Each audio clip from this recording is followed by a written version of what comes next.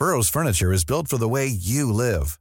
From ensuring easy assembly and disassembly to honoring highly requested new colors for their award-winning seating, they always have their customers in mind. Their modular seating is made out of durable materials to last and grow with you. And with Burrow, you always get fast, free shipping. Get up to 60% off during Burrow's Memorial Day sale at burrow.com/ACAST. That's burrow.com/ACAST. burrow.com/ACAST. Everyone knows therapy is great for solving problems, but getting therapy has its own problems too, like finding the right therapist, fitting into their schedule, and of course, the cost. Well, BetterHelp can solve those problems. It's totally online and built around your schedule. It's surprisingly affordable too. Connect with a credentialed therapist by phone, video, or online chat, all from the comfort of your home. Visit BetterHelp.com to learn more and save 10% on your first month. That's BetterHelp, H-E-L-P.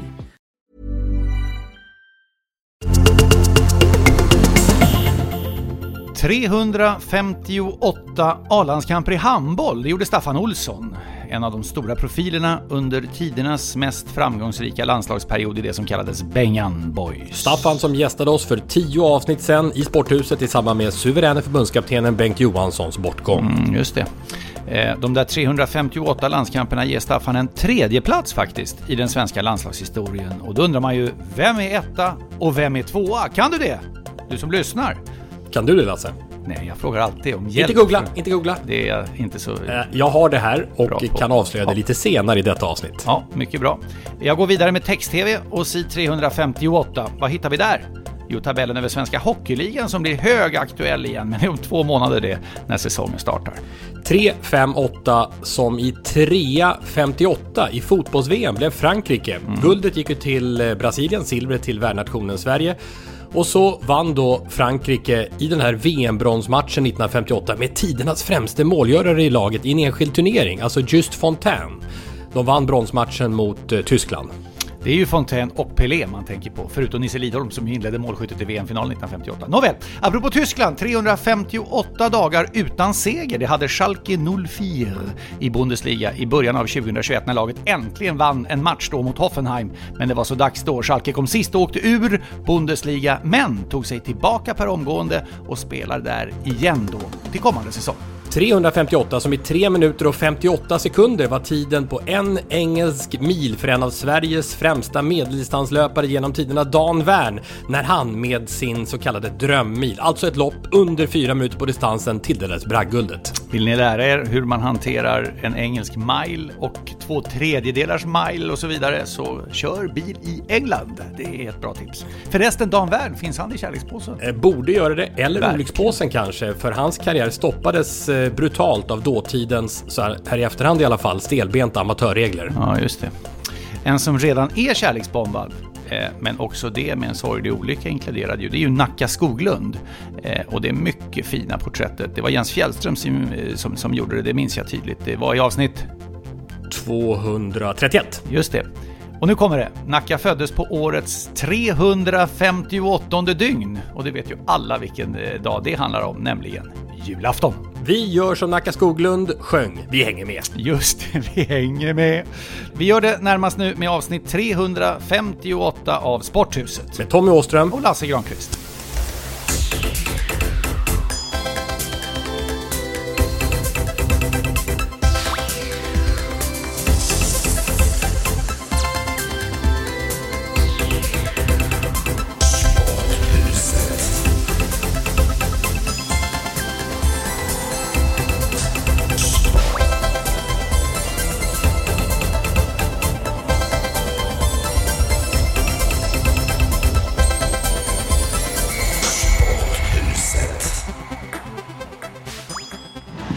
Blackstenius som ju unnar ett godkänt mål i den här matchen, och då gör de sådär.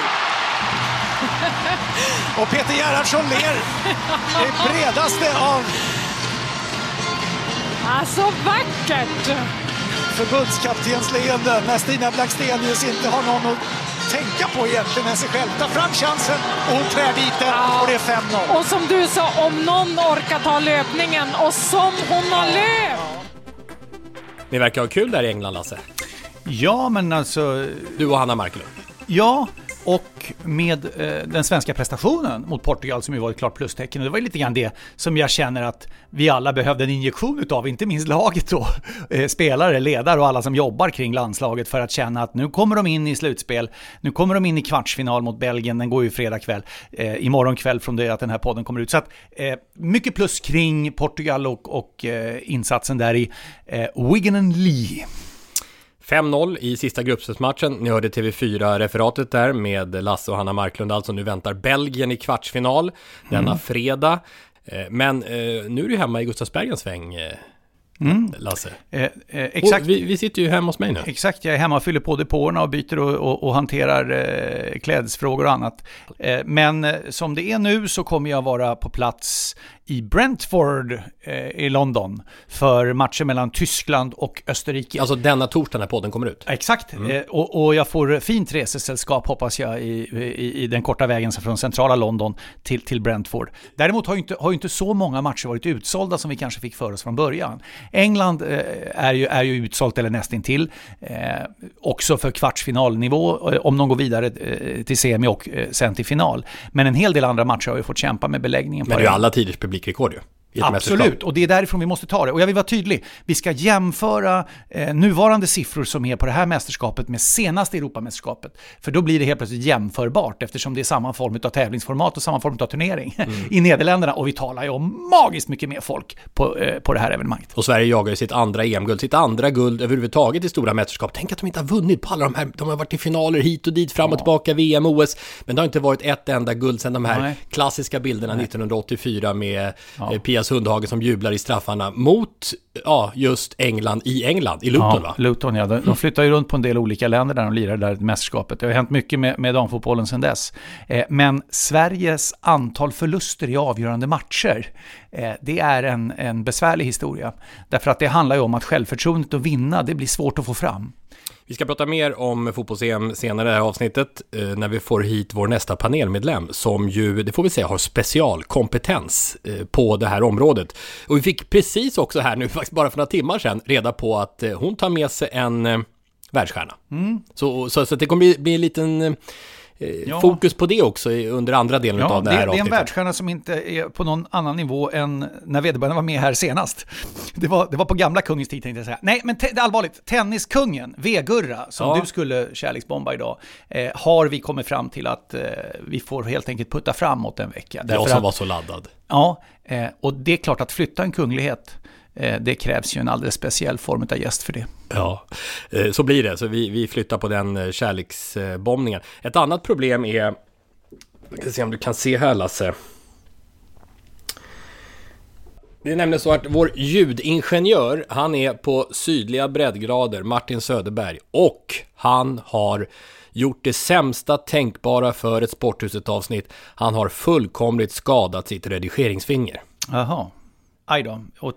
Så om det är något klipp som inte sitter perfekt så är det en rejäl stukning eller är det brutet? Det vet vi inte än. Han löser det också. Så avsnittet kommer bli 4 timmar långt. Han löser det också. Jag känner det på mig. Krya på det Martin. Vi hälsar Martin. Sporthuset 358. Jag sitter med en jordglob här faktiskt. Och har slagit upp de Förenta Staterna i Amerika. Och nu är det ju så här att VM i friidrott är i Oregon. Delstaten Oregon. Var ligger den? Jo, den ligger längs västkusten, så det är ju, vilket vi har märkt då för att följa tävlingarna, är ju 9 timmars tidsskillnad va? Och du får klättra norr Kalifornien, norr Nevada, i riktning mot Kanada alltså. Du är alltså nästan uppe i Vancouver va? Där vi var på vinter-OS 2010. Exakt. Så nu snackar vi om Oregon. Och varför har man då ett världsmästerskap i friidrott i en stad som Eugene, som vi ju aldrig hört talas om nästan till i annat sammanhang än just friidrott? Det är en relevant fråga. Det här är det 18:e världsmästerskapet genom tiderna. Minns du börjar förresten Lasse? Det var ju vart 4:e år i början, kommer du ihåg det? 83, Helsingfors. Ja, 87. Tina Lillaks spjutkast där i Helsingfors. 87, Rom. Ja. Och 91 Tokyo. Sen efter det så blev det vartannat år och nu är det 18:e VMet och jag var ju själv på plats i Aten, Sevilla, Edmonton, Paris, Helsingfors, Osaka, Berlin, Daegu, Moskva, Peking och London. Och det där är ju stora städer. Det närmaste man kommer Eugene i storlek är väl egentligen Göteborg som hade det 95. som har ungefär 500 000 invånare, Göteborg.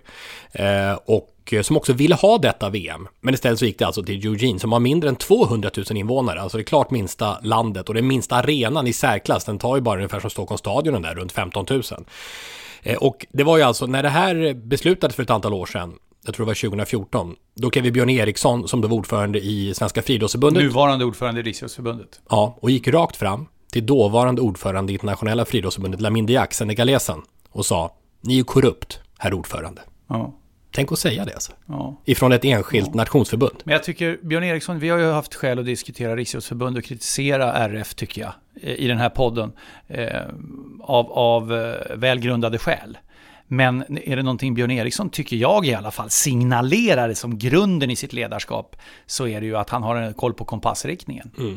Jag vet att det var en diskussion inom fotbollsrörelsen som tog upp frågan om att han var lobbyist, eller nej, han var ordförande eller någonting sånt där för bolag som hanterar ordningsvakter, säkerhetsbolag och sådana saker. Och att han skulle ha legat bakom de nya reglerna med polisens villkorstrappa och sättet att trycka över ett ansvar till ordningsvakter och annat som klubbarna skulle bekosta. Istället för polisen då? Istället för polisen, på något sätt. Och det var ju en granskning som gjordes. Expressen hade flera artiklar i den där serien.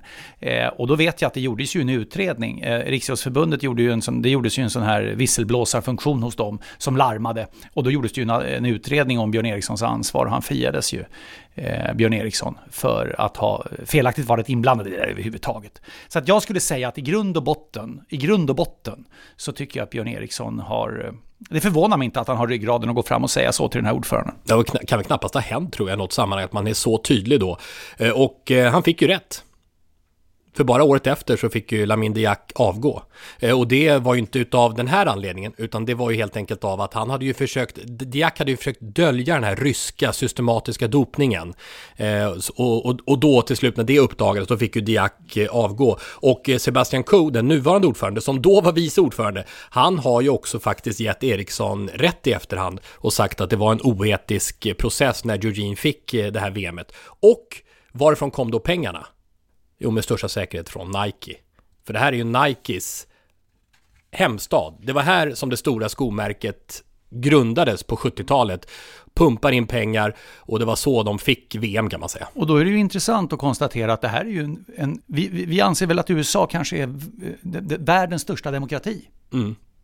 Här handlar det om smutsiga pengar då, eller om de möjligtvis var rentvättade, men som har lett till att ett mästerskap hamnar där. Så när vi pratar om oegentligheter, vi pratar om smutsiga pengar som leder till att evenemang hamnar i ställen där vi ifrågasätter det mesta av också välgrundat då, mänskliga rättigheter och annat, så har vi här ett världens största demokrati som också då uppenbarligen har mutat sig till mästerskap. Det finns ju faktiskt en diskussion om det när det gäller OS 1996 i Atlanta också. Mm. Det finns inget bevis att det handlar om mutor, men helt klart så var det i alla fall en helt märklig process. Men första gången som USA har VM, och det är ju bra att de har det, för de behöver ju liksom höja friidrottsintresset. Hur mycket folk är det där på evenemangen? Ja, men arenan tar bara 15, det är inte utsålt. Nej. Så att, menar, på de här stora mästerskap som jag rabblade upp tidigare var det ju 50 var och varannan kväll i Sevilla och så vidare. Men USA har ju sommar-OS 2028, Los Angeles. Och det hade varit, man känner ju spontant att det hade varit bättre att lägga det där som ett slags, vad ska vi kalla det, för-OS. För att bygga den olympiska huvudidrotten som den är i stora delar av världen, men kanske inte USA inför det mästerskapet. Mm. Jag tänkte när jag såg att Perseus Karlström tog medalj igång, en bronspeng, otroligt imponerande i den där hettan som var, så tänkte jag så här, nu har Tommy räknat fel. För du sa nämligen att det skulle bli 2 medaljer. Och då tänkte jag, vi har diskusen kvar och så har vi Duplantis i stavhopp kvar. Men jag blev ju luggad på, så det är ju ingen räknefel, för det är ju fortfarande Duplantis som är kvar att ta den andra medaljen som du snackade om då. Men ingen medalj i diskus till de svenska killarna, men däremot Karlström igång. Jag ser nu att Karlström har ett grepp om tredjeplatsen. Jublande glad japan till guld där. Den andra japanen tar silver. Och nu över mållinjen Eugene så kommer Perseus Karlström för Sverige till medalj. Vad känner du? Det var det tuffaste jag gjort i hela mitt liv. Jag underskattade Karlström. Han tog ju faktiskt medalj i VM i då. Ni kanske kommer ihåg det, ni som följde upp snacket inför Tokyo-OS, att trodde mycket på honom då, men där vek han ju ner sig lite, blev 9. Det var komiskt. Jag kommenterade den där gångtävlingen. Han såg ut som ett enda stort gående ispaket. Karlström. Det var ju så varmt där i Tokyo. Och han hade iskeps och bytte till ismössa och sen mer is och is och is och is. Och det var liksom ingen annan gångare som höll på så här mycket med isen. Alltså, han var helt iskall och klarade ändå en 9:e plats. Det är ett plus. Ja, men det var ju varmt nu också och nu blev det medalj. Så det var ju bra gjort. Och sen var det ju då, jag trodde ju på Ståhl då, men det blev ingen medalj. Varken för Ståhl eller Simon Pettersson. Det mest anmärkningsvärda de här dagarna var faktiskt Simon Petterssons kval. Det näst bästa han har gjort i karriären. Men på något sätt så, de här nya som kommer nu, det är en ny generation som störtar fram. Vi har ju haft det på känn. Och nu kom det liksom tydliga beviset. Christian Tjej, slovenen, som vann på, han är 23 år gammal, över 71 meter, nytt VM-rekord. Och dessutom då Mykolos Alekna som är son till världstvåan genom tiderna, Virgilius Alekna från Litauen. De två, ingen svensk medalj alltså. Så det, och jag vet inte, det här med Hafsteinsson. Jag tror inte det var bra, det som har varit den här säsongen med Hafsteinsson. Alltså den isländska tränaren som var med i Sporthuset avsnitt. Det var ett 2-1. Men han kunde alltså inte komma, var tvungen att avstå. Ja. Att åka dit av personliga skäl. Utmattningssyndrom. Ja. Och den som avslöjade det var ju faktiskt Miro Salar, Radiosportens Miro Salar. Han ringde till Hafsteinsson för en research-samtal. Sporthusets ibland också Miro Salar förresten, på plats i Eugene just nu. Och då märkte han att allt inte stod rätt till med Hafsteinsson. Och han sa, jag kommer inte åka till VM, jag mår dåligt. Jag har kört för hårt, jag har gått in i väggen. Och då kollade Miro med Hafsteinsson, är det okej att Radiosporten berättar om det här? Och då sa han, det är okej. Då var det Radiosporten som avslöjade mer eller mindre. Men han har ju varit så oerhört viktig, han blev årets ledare på Idrottsgalan. Och han har ju lyft fram Simon Pettersson, Fanny Roop, som ingen trodde skulle kunna komma till de här nivåerna. Och fått ordning på Daniel Ståhl som var en supertalang och ganska talande också under den här diskusfinalen. Hur han försöker då via en spårvägenledare, via sms då, få fram budskap ändå under tävlingen, trots att han sitter hemma och mår lite dåligt. Så, och den här Åke då som är på plats från spårvägen, han har dåligt wifi på läktaren och får inte fram de viktiga budskapen till diskuskastarna och så vidare. Och här är det en utmaning för Ståhl och övriga atleter som har den här tränaren att hitta en väg vidare i sin karriär och sin prestationsbas. Alltså att ha en hög lägstanivå även om inte tränaren är just där och då. Man får liksom inte bli för beroende av sin tränare heller om man är individuell idrottare. Nej, det var ju lite grann det jag kände när diskussionen var om tränare i tennis.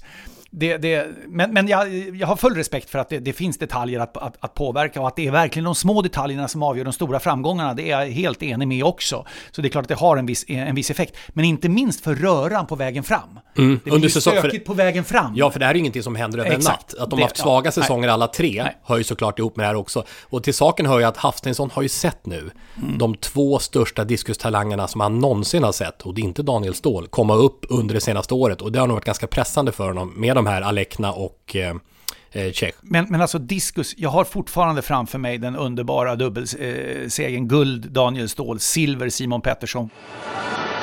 I'm a Swedish Viking!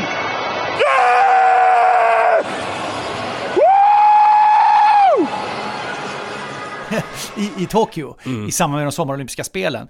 Men diskus som sport med de här nya, de är ju lite...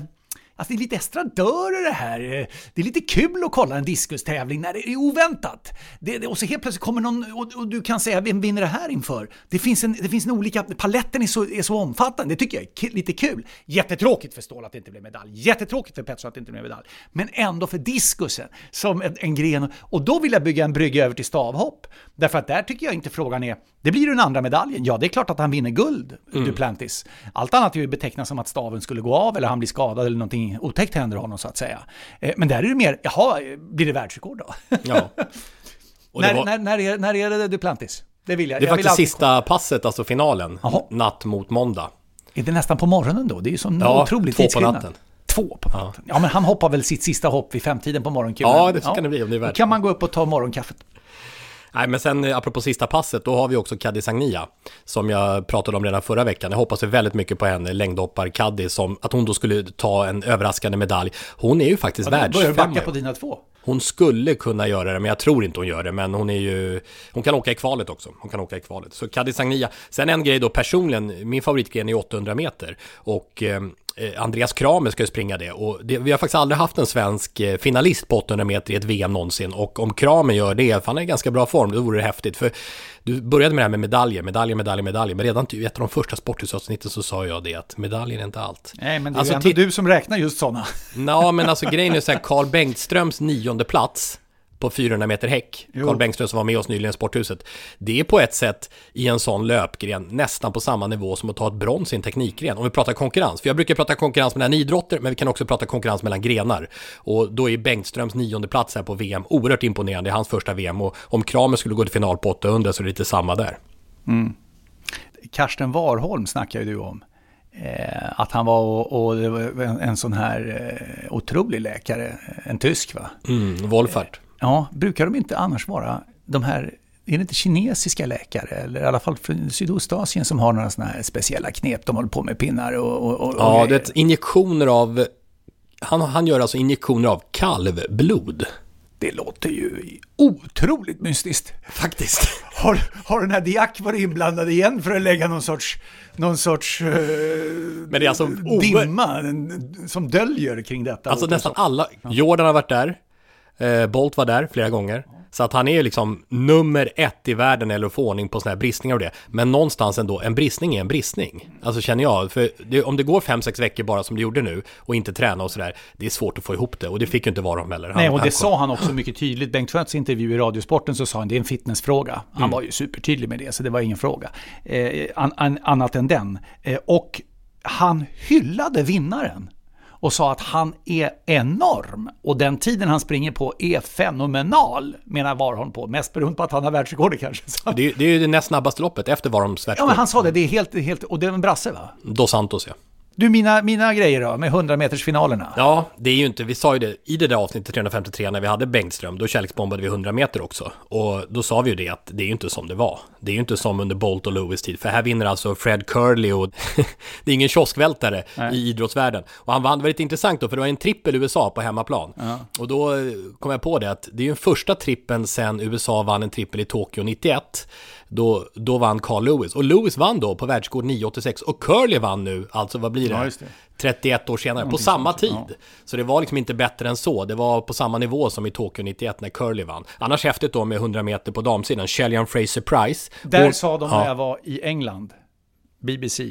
It's all about Jamaican joy. Vilken formulering. Alliteration. Ja. Nej men alltså hon...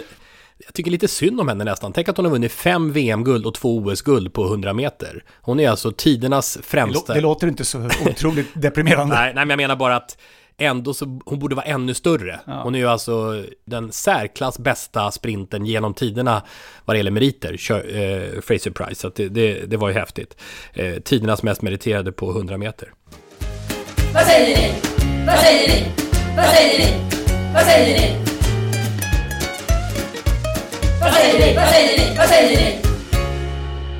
Har du löst gåtan? Vilka 2 som har fler landskamper än Staffan Olsson? Nej, jag har faktiskt inte ens... Ja, men ta något stort namn. Jaha, ja, alltså den ena jobbade ju med det här gänget i OS i Sydney 2000. Jajamän, men då hade de ju fler matcher kvar att spela.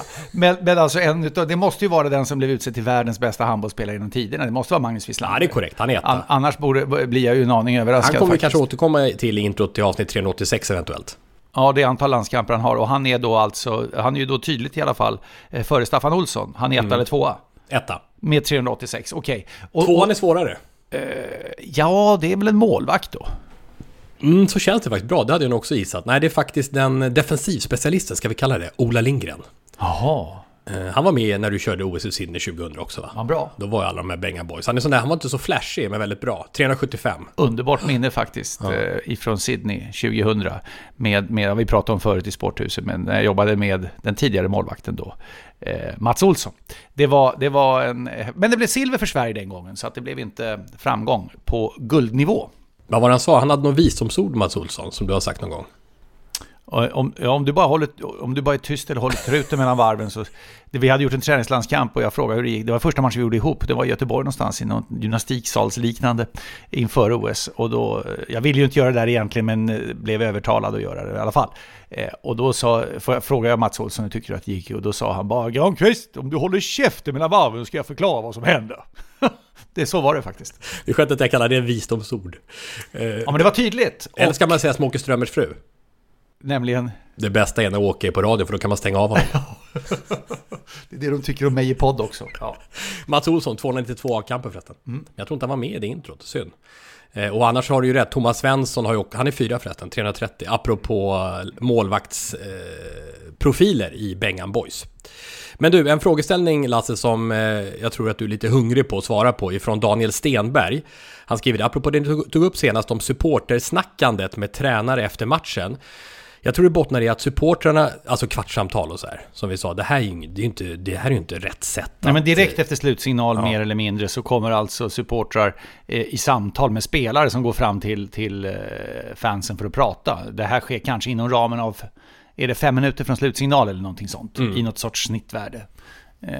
Det är den typen av samtal vi snackade om förra gången när Jens också var med. Och vi pratade och du brinner för att medlemmar ska kunna påverka, men inte på det sättet, det är inte det bästa sättet. Men då skriver han det, Daniel, att jag tror att bottnar att supportrarna ser sin enda möjlighet att göra sin röst hörd i samband med matcherna. Klubbarna har mer och mer distanserat sig mot sina supportrar de senaste åren.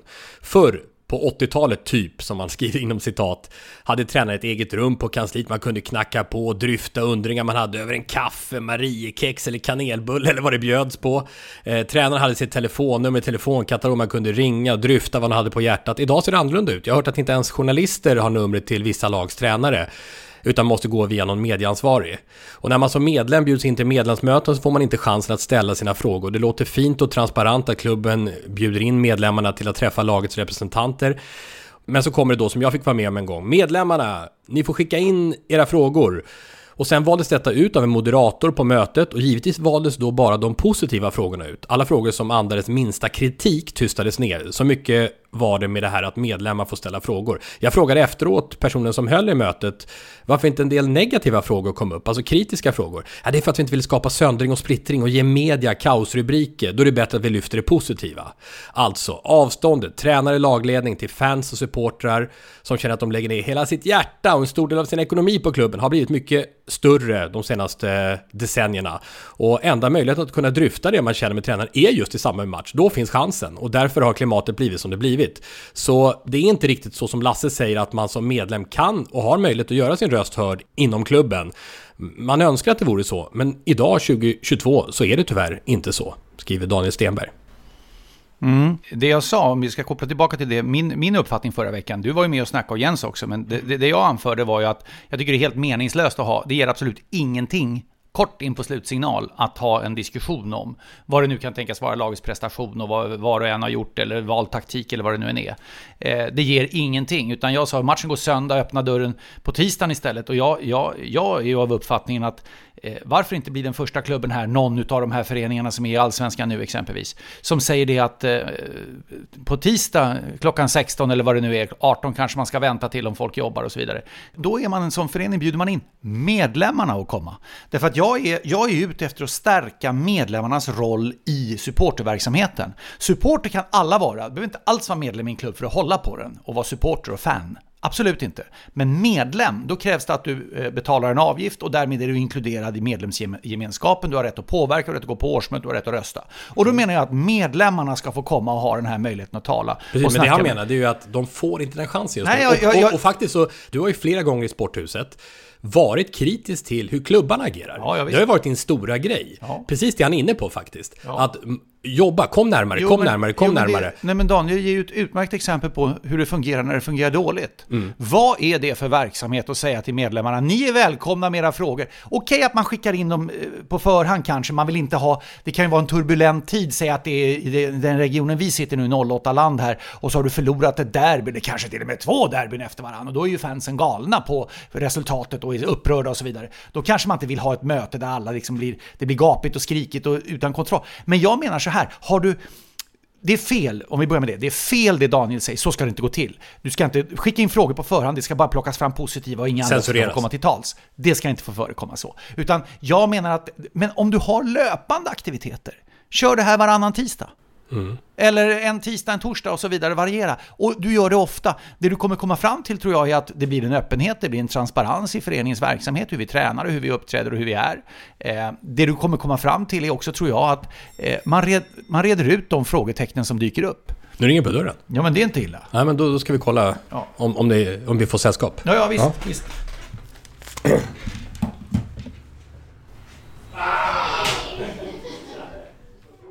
Vi befinner oss i Gustavsberg och nu kommer det gäster. Senast 10 över. Ni är stressade.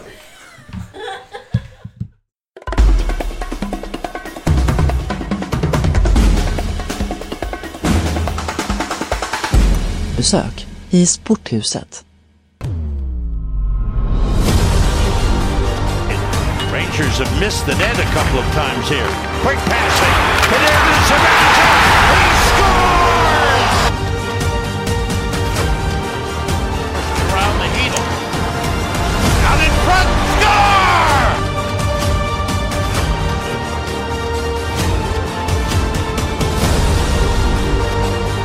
Galpus David Zibanejad score!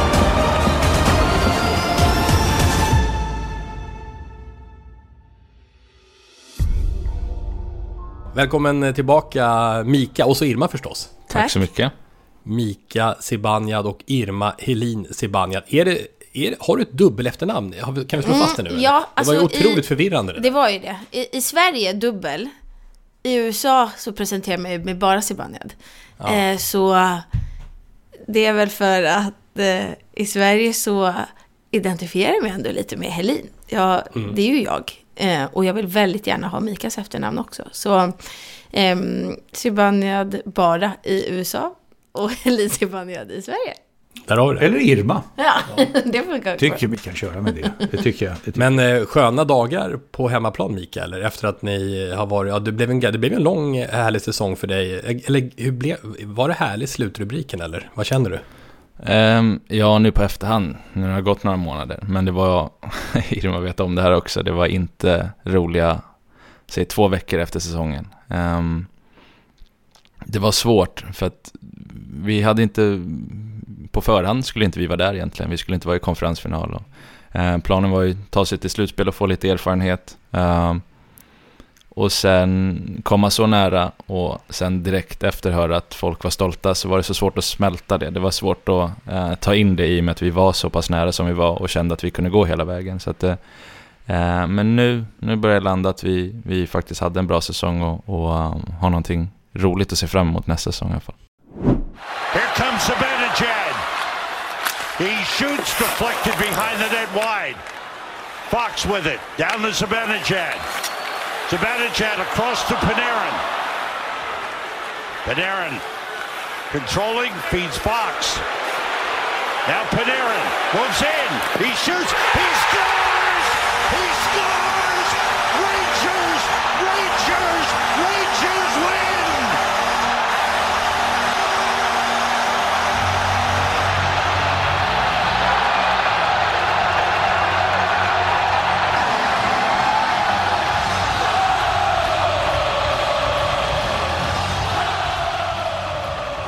Hur är det att spela slutspel?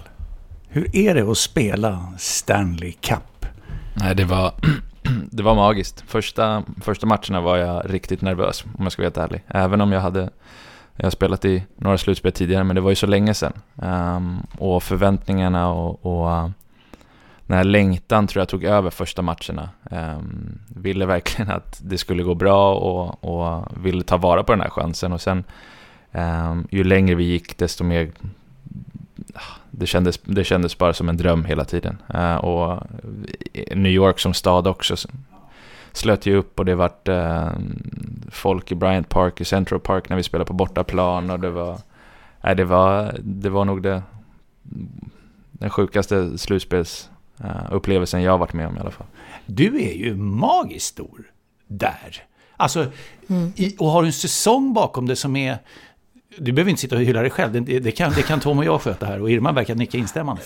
Men alltså, varför går det så pass bra som det gör just nu? Jag skjuter in en faktaruta innan du får svara. Snitt över 1 poäng per match över hela säsongen. Det var ju ganska exakt 1 poäng i snitt på drygt 80 matcher i grundserien.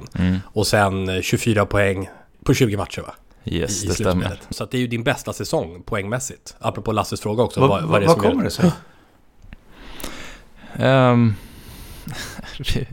Jag och Irma satt och diskuterade här för några dagar sedan bara. Och jag tror jag har så svårt att greppa att, om jag ska vara helt ärlig, att jag blev bra på hockey. Alltså jag skulle nog inte kunna sitta här om 10 år och berätta om så här ska du göra för att lyckas. Jag vet inte. Men jag tror också att det handlar mycket om självförtroendet är ju en stor grej inom idrotten såklart. Och förtroendet jag fick från våra tränare. Det var skönt också att få skriva på det här kontraktet jag gjorde innan säsongen och inte behöva tänka på det. Och bara veta att jag och Irma ska vara i New York under de här åren. Och bara få ut och spela. Ut och njuta. Och sen så, hur klyschigt den låter, så det hjälper ju verkligen på hemmafronten också med Irma. Med hela... Nej, men att hon har spelat på den högsta nivån och hon vet vad som krävs. Hon accepterar att alla dagar kommer inte vara bra. Och jag tror att det hjälper mycket att kunna fokusera på någonting annat än bara hockeyn. Speciellt när hockeyn inte går bra. Alla tittar just nu på dig. Han är bara så gullig. Ja, men så är det väl. Nej, men jag tror det är det som är din främsta egenskap. Om jag jämför för mitt liv med att vara ihop med Mika som hockeyspelare är ett väldigt enkelt liv. Alltså du kommer ju aldrig hem och på något vis tar över rummet på grund av en dålig match eller om ni har förlorat. Och jag vet att många andra situationer i NHL ser ut så att den som är aktiv då kommer hem och sen ska alla bara anpassa sig efter det. Jag tror att vårt hem liksom är ett hem där man får komma hem och bara vara den personen man är. Oavsett om man har gjort 5 mål som vi har sett det göra, eller om man inte har gjort sin bästa match, så får man komma hem och käka en god middag och spela Yatzy och tänka på att man är en jävligt bra människa. Och det tror jag är varför vårt liv med varandra är så jäkla nice. För att man får vara sig själv, och det är verkligen det viktigaste. Ni verkar ha en enorm synk. Dynamik. Ja, det är så underbart att se tillsammans den relation ni har. Men en grej som du sa, Irma, under slutspelet så här, som du är så imponerad av när det gäller Mika nu, det positiva psyket alltså. 1-3 Pittsburgh, va? Eller var det 0-3? 1-3 va? 1-3 matcher. Pittsburgh, ja. Så jag bara, det här kommer vi vända. Det här kommer vi vända. Och ner på cellnivå. Inte bara säga, du tror det.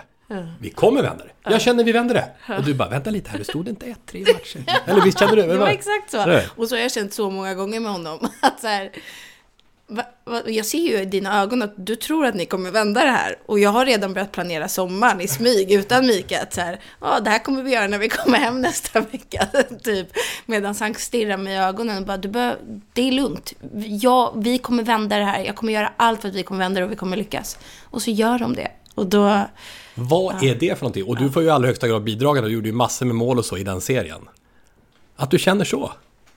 Ja, alltså jag tror också att jag får vädra min oro till en viss del. Speciellt när jag känner att jag inte får ut det jag vill få ut och kan få ut av mig själv. Men jag tror någonstans att det är det som skiljer det.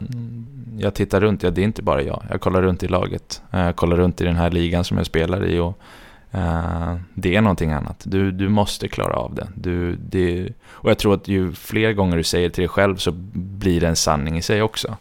Men jag tror lite sätter på hur du säger det. Sen så jag hatar att förlora. Jag älskar att vinna. Alltså jag tror att det handlar mycket om det också. Att det är inte över förrän de vinner sin 4:e match. Och vi ska se till att göra allt för att det inte blir så. Jag kommer ihåg mitt första år när vi blev tillsammans att jag märkte snabbt att hur jag hade velat att någon pratade med mig under min karriär inte funkar på Mika. Alltså att så här, det är lugnt, det gör inget om ni förlorar. Det hade jag, alltså när jag var elitspelare då ville jag höra typ, det är inte på liv och död det här.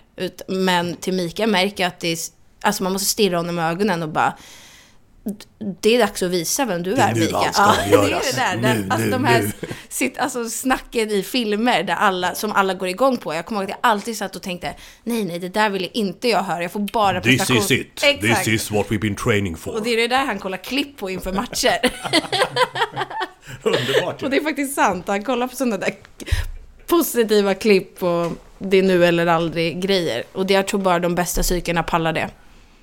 Hur gammal är du när kontraktet går ut? 37. Ja, då är det väl gränsfall på Djurgården tycker du. Det finns väl chansen där någon säsong, va? Då är ändå 4 år yngre än vad Zlatan är nu när han skrev på kontrakt med Milan. Ja, det blir 4 år i Djurgården. Vi får se. Nej, det är, grattis till det. Det var ju ett år sedan i och för sig, men ändå. Och att ni har en säsong att se fram emot. Där du ska bli, hemligheten med att vara elitspelare är ju att hela tiden utvecklas. Att året efter var lite bättre än vad fallet var. Så att, vad gör du för att vara ännu bättre till nästa säsong? Bara fortsätta. Ha en bra sommar. Ja, men så är det ju. Det är ju lite kul också med att det har varit, Mika blivit så hypad nu i slutspelet. Och med all rätt. Men du har ju varit så här bra i typ 4 år nu. Det är bara att du har gjort ett slutspel som är överjävligt. För du har ju varit 2 säsonger sedan när du gjorde mer poäng per match än vad du gjorde i år. Ja, covid-säsongen, ja. Det var ju... Det kan vara min bästa säsong. Ja, det tror jag det var. Men jag tror att i år har jag varit mer jämn. Och jag tror att det är... när du gör... Nu var det ändå här flesta poäng som jag gjort. Eller bästa poängsäsongen för mig. Men att du gör det över 81 matcher. Så tror jag att det spelar också roll. För att de vill se någon typ av jämnhet. Alla kan vara bra i 1-2 veckor. Och vara heta. Men att hålla en hel säsong är ju en väldigt stor skillnad. Så det är väl kanske det som har uppmärksammat mer i år. Eller man ska säga. Det var då du var med senast förresten, när covid-säsongen, när vi satt på Brödernas då i restaurangkedjan. Avsnitt 237. Det hade du i huvudet, va, Mikael? Du är också bra på siffror. Ja, men jag kommer inte ihåg. Jag satt och tänkte på det innan när du frågade när jag var med senast då. Men ja, 237. Men alltså, ja, det är mycket hockey här tycker jag. Men hur mycket musikaler är det i New York? Många. Vi har varit på en del. Ja, Mika har ju sin favorit som han gärna går tillbaka till. Ja. The Book of Mormon har jag sett 6 gånger tror jag. Hur många? 6 gånger. Det var inte mycket, Lasse. Nej. Hur många gånger har du sett Fantomen? Ja, det är många gånger. 80 kanske? Ja, många fler än 6. Men alltså jag ska kolla in Book of Mormon också. Ja, men det är bra att vara på ett ställe man har varit på förut. Varför ska man pröva något nytt om man gillar det som man är på? Det har jag aldrig fattat. Jag håller med. Eller hur? Speciellt när man har letat efter någonting man gillar. Då är det väl bara, jag tycker det är bara onödigt att slösa en kväll eller en timmar på och hoppas att det är någonting som är lika bra som man har varit på tidigare. Varför ska man pröva något nytt? Jag har aldrig begripit mig på. Har du varit på Fantomen eller? Nej. Häng med Lasse när han går på sin 84. Lasse, har du varit på Fantomen på Operan nu igen? Jag vill att det ska bli ett jubileums 100 eller någonting. Ja, det har nog passerat. Men nej, det har det inte gjort. Jag måste bara få till en Fantomen igen. Det var så otroligt länge sedan pandemi och skit har kommit emellan. Så att det är som jag var på The Majestic Theatre och fick njuta. Jodå, kommer. Veckans surr. Men en annan grej som är efter, det är det här med ditt fotbollsintresse, Mika. För vi ska ju komma in på det som... Mitt, men... Nej, men det vi ska komma in på är ju det som du pysslar med om dagarna just, Lasse. Ja. Nämligen EM-fotbollen. Direkt efter det här ska vi ut i skärgården till min pappas och hans tjejs ställe. Och så ska pappa DJa på sågen. Det är en restaurang eller något. Vad vill du nu, Mika? Men han byter. Han är ju en stjärna, Jonas Elin. Han är bra på att hålla igång en fest. Och då sa Mika i bilen nu, men vi kommer ju inte kunna gå. Och jag bara, men det här är viktigt för pappa. Nej, vi kommer inte kunna gå. Det är ju kvartsfinal i EM, så det kommer inte hända. Så jag vet inte hur pappa kommer reagera när vi kommer och säger att vi inte ska gå dit. Ja, England-Spanien. Ja, just det. Den blir sjuk. Den som kommer, när ni lyssnar på det här så har den spelats kvällen innan, England-Spanien. Men så innan vi hör Lasse och Irma som står för en ganska tung expertis här om EM, så vill vi höra Mikas analys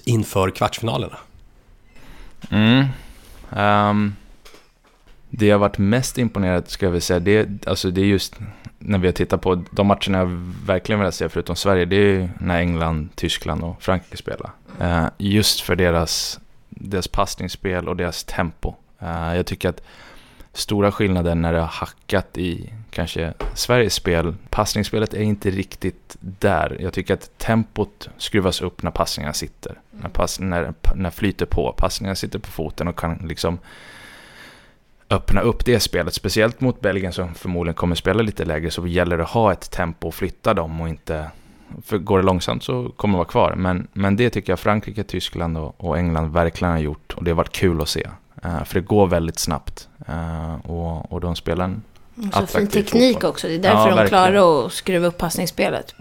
Det är väl egentligen så snacket går kring EM, nämligen vilken nation ska göra England och Tyskland och Frankrike sällskap till semifinal. Det är väl lite grann det som är, så Sverige-Belgien är ju inte för blankungen in, men det är liksom de andra tre anses ju så här långt i turneringen i alla fall, men jag bara tittar på det ur ett brittiskt mediaperspektiv i alla fall.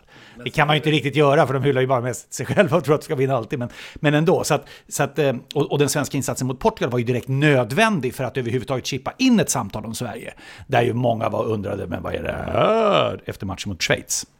Men jag tror också att det är lite på grund, eller tack vare media, att förväntningarna på Sverige är så jädrans höga. Alltså ett kryss mot Nederländerna, helt okej resultat, där jag tycker att vi är bättre än Nederländerna. Att vinna mot Schweiz, det är inget man bara städar av, som jag tycker det ser ut i media, som att folk förväntar sig. Schweiz är en ganska bra nation. Och sen också manglar vi Portugal. Och Sverige ser inte ut som Frankrike när vi spelar anfallsfotboll. Vi ser inte ut som England. Vi ser inte ut som Tyskland. Vi ser inte ut som Spanien. Jag har aldrig gjort det. Jag tror att förväntningarna på Sverige har liksom ställt... Men är inte Gerhardsson själv också som har bidragit till det? För det är inte bara media. Han var väl han tog på sig en del intervjuer rätt mycket. Att, ja, absolut. Och istället för att köra den vanliga svenska varianten. Att man vet att vi vill slå underifrån. Och ja, det är klart att jag tycker modigt fortfarande att Gerhardsson gör det. Jag var lite orolig när jag gjorde det. För det kändes så olikt Sverige. Men det finns ju något i att vi inte har vunnit ett mästerskap på väldigt lång tid, och då kanske det här är ett sätt att nå dit. Men bara för att Gerhardsson säger det, då kommer inte Sverige spela på något annat vis. Alltså jag var ganska, när du och jag pratade inför Mika, då sa jag ett kryss mot Nederländerna, klara vinna mot de andra två lagen, då har man gjort ett bra gruppspel. Och Sverige har inte den fina tekniken som de här andra länderna har. Det har vi aldrig haft, och det kommer dröja väldigt länge, tror jag, innan Sverige har den tekniken och det passningsspelet. Men det vi har är att vi har ett jäkla omställningsspel när vi kommer tillbaka tryckta. Sverige kan vinna det här guldet ändå. För Sveriges sätt att spela fotboll är inte som alla de andra. Då måste vi börja tidigt i yngre åldrar att utveckla vår teknik. Det här är Sveriges sätt att spela fotboll, och den kan vinna mot alla nationer fortfarande. Man ska veta att med Peter Gerhardsson som förbundskapten har Sverige 33 matcher, alltså 33 landskamper i följd utan förlust. Kanada i OS, skriker någon omedelbart. Men alltså grejen är att jag räknar bort straffsparkar då. Utan jag räknar ordinarie tid och förlängningsspel. Då har Sverige alltså spelat 33 matcher i följd utan förlust. Det är ett landslag som är oerhört svårt att besegra. Exakt. Det ska vi komma ihåg. Och när vi pratar om de stora nationerna, om vi tittar fram, Belgien är väl ingen pyttenation heller, men om vi liksom pratar om de här England, Tyskland, Frankrike, som man gärna gör då, eller för den saken skulle Spanien, om de skulle, det vet ju du som lyssnar nu, om de knockade England eller inte. Orsakar den största tystnaden i England sen fotbolls-EM 96 var det, tror jag, om de skulle åka ut på den här nivån. Men klart att får de möta ett sån nation, så har Sverige ändå den här starka statistiken med sig. Det är ett svårt landslag att besegra. Men Portugal, matchen, de här 5 målen. Och att Blackstenius fick göra mål till slut. Jag tycker jag var, visst, Filippa Angeldal gjorde 2, så fick hon göra 1 på slut. Och det var viktigt. Det är det jag menar. För jag tror ändå det är det har sett lite stabbigt ut från Stina Blackstenius, men det gör alltid det. Men hon har ett jäkla pannben. Alltså jag kommer ihåg Mika sa det innan hon gjorde mål. Fan, jag hoppas bara Stina får göra mål, för man älskar ju henne. Hon ger aldrig upp. Och jag tror att det pannbenet, det kan ta Sverige längre än vilken fin teknik som helst. Så att hon får göra mål, så jäkla viktigt. Vilka spelare tycker ni rejält tummen upp hittills, alltså i svenska laget? Och här måste det komma mer. Vill du börja, älskling, eller ska jag? Nej, jag kan... Så förlåt. Nej, men jag skulle väl säga, vi har pratat om henne. Nathalie Björn har faktiskt varit... Jag har blivit väldigt imponerad. Och ska vi prata passningsfot som jag var inne på tidigare, så en fantastisk passningsfot. Och jag tycker att hon har spelat jättebra. Det är väl den som jag känner... Jag tycker i alla fall att hon har varit mest solid i gruppspelet i alla fall. Jag håller med. Jag tycker Kosovare Asllani har klivit fram flera matcher också. Eller flera matcher, framförallt mot Portugal, men sen har hon varit ganska jämn de andra. I övrigt så ska man ju komma ihåg att det är en hel del i Sveriges trupp som inte är att de spelar 90 minuter varje vecka i sina klubbar. Filippa Angeldal till exempel, som var superbra i OS. Men Fridolina Rolfö då? 1 mål på 3 matcher, stjärna i Barcelona. Där förväntar jag mig. Och jag har ju spelat så nära Fridolina Rolfö under ungdomslandslagen innan hon tog sitt nästa steg. Och hon är, helt ärligt, jag trodde hon skulle vara bäst i Sverige. Ni spelar tillsammans i... Ja, hon är 1 år äldre, så i alla ungdomslandslagen. Och alltså, grymt bra. Och jag trodde att hon skulle vara hittills bäst i Sverige, för jag tycker att hon är Sveriges bästa spelare. Så där förväntar jag mig mer. Jag är lite orolig för Sveriges backlinje med tempot. Ni plussar ju båda för Nathalie Björn. Och det är ju inte och så Caroline Seger har skadeproblematik. Sveriges match alltså fredag kväll. Dagen efter den här podden kommer ut, Sverige-Belgien. Nathalie Björn eller Caroline Seger? Nathalie Björn som mittback. Aha, det är så du läser. Okej. Du då, Mika? Nej, jag håller med. Det är klart man vill ha med Seger ifall de kan spela. Ja, jag vill absolut det. Bra, jag tror inte alla ser vad hon gör, Caroline Seger. Alltså... Men jag tror att det är bra på något. Vi pratade lite om det om Björn. Hon utmärker sig inte mycket. Nej, men det kanske inte är det hon ska göra heller. Att det är just att vissa positioner så är det ju så att du ska inte märka så mycket. Märks du så brukar väl oftast vara i den positionen av att du gör någonting som inte är så bra.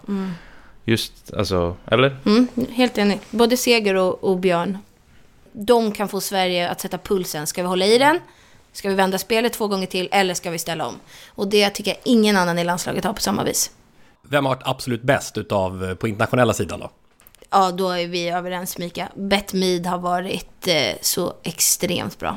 Ja, det har varit kul att kolla på. Det blir mål. Det blir farligt varje gång hon är involverad. Ja. Och jag tycker också det är kul, för det var inte den spelaren jag skrev upp först inför mästerskapet att hon kommer göra skillnad. Men bra på allt. Såg ni det från Sky Sports? Den här lilla tjejen. Nej. Det är lilla Amalie som älskar Beth Mead. There was a girl from England, me die. Me die. She scares the girl from off the wing, me die, me die. The girl is good, we knew she was, she plays the game like she should. Beth Mead, football, I plays for Arsenal. Fan vad gulligt. Jag dör. Det säger någonting också om det härliga som händer just nu i damfotbollen. Och då när jag kollade runt lite, då gick vi till nästa så här, hon var väl 7 kanske då, så var det en 82-årig Arsenal-fan som sjöng i samma låt här. Så nu sprider det sig. Med rejäl Arsenal-halsduk, nu sprider det sig med löpeld. There is a girl from England, me go, me go. She scores the goals from off the wing, me go, me go. The girl does good, we knew she would. She plays the game like she's a Beth Mead, the footballer, plays for Arsenal. Hey! Ja. Och det säger väl en del om vilka avtryck hon har gjort i EM hittills. Ja, snabbrunda bara. Var slutar Sverige i EM? Nej, men jag tror att de tar sig till final. Men förlorar mot Tyskland. Jag tror tyvärr vi åker i semin. Sverige har störst potential att utveckla någonting, att komma igång igen och känna att de får den här OS-känslan i sin prestation för att vinna den där finalen. För som du sa tidigare, Irma, de har ju varit på högsta nivå och varit i finalen. Förlorat så många gånger. Båten. Nej, jag tycker Tyskland är det som har musicerat fotbollsmässigt bäst så här långt faktiskt. Så det blir mitt svar. Jag tror på Frankrike, men jag hoppas på Sverige. England, Tyskland i final, och som vanligt så slutar det med, som Gary Lineker brukar säga, att Tyskland vinner. Ja. Just det, 22 stycken spelare springer efter bollen 90 minuter så in Tyskland. Vi måste ju avsluta med Madison Square Garden apropå supporterlåt. When Johnny Comes Marching Home, så heter den här låten. Nu vet supporterramsan ni hörde nyss om Mead. Och vad har det med Madison Square Garden att göra?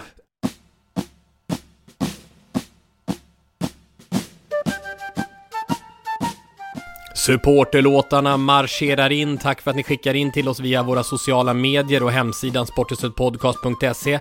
Tack alla lyssnare för inledningen också i programmet varje vecka. Ingvar Ivarsson, Joakim Eklund, Martin Paulsson, Mikael Häggström, Jörgen Eksvärd den här veckan. Och så musiken då som rullar. Amerikanska inbördeskriget, nord mot syd, 1860-talet. Då skapades den här marschlåten om längtan att få träffa sina vänner igen efter kriget. Komponerades av Irlandsimmigranten Patrick Gilmore. Och när han sen flyttade till New York lät han bygga arenan Gilmore's Garden. Den som sen döptes om till... Fint. Alltså ihop berättelsen från Beth Mead till detta när vi har New York och Madison Square Garden Residence här. Det tycker jag ändå är... det var bra gjort, Tommy. Vi avslutar med Dolly Partons version av det här. När hon uppträdde, var då någonstans? Jo, i Madison Square Garden. Där satt den! Tack Mika och Irma och skynda er till båten nu. Tack själv. Ja. En ära som alltid. Ja, vi hörs snart igen. Hej på er. Hej då. Och lycka till med säsongen. Sporthuset igen. Hej. When Johnny comes marching home again, hoorah, hoorah, we'll give him a hearty welcome then, hoorah, hoorah. The men will cheer, the boys will shout, the ladies they will all turn out and join the day when Johnny comes marching home. 'Twill be so good to have them home. They've been so far, gone so long. What a joyful day when Johnny comes marching home.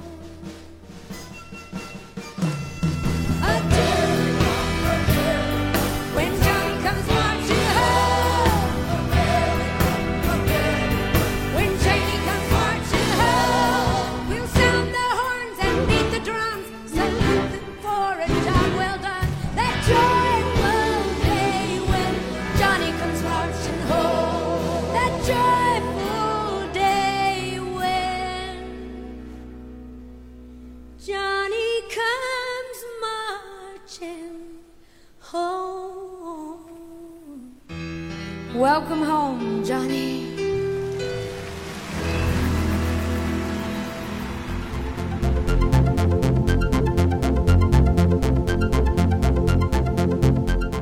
Sporthuset produceras av Tommy Åström och Martin Söderberg. På webben sporthusetpodcast.se.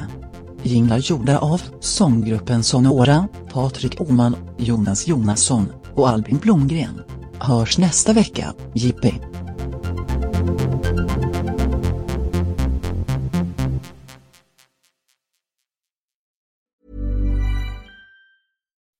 When you make decisions for your company, you look for the no-brainers. If you have a lot of mailing to do, Stamps.com is the ultimate no-brainer. Use the Stamps.com mobile app to mail everything you need to keep your business running with up to 89% off USPS and UPS. Make the same no-brainer decision as over 1 million other businesses with Stamps.com. Use code PROGRAM for a special offer. That's Stamps.com, code PROGRAM.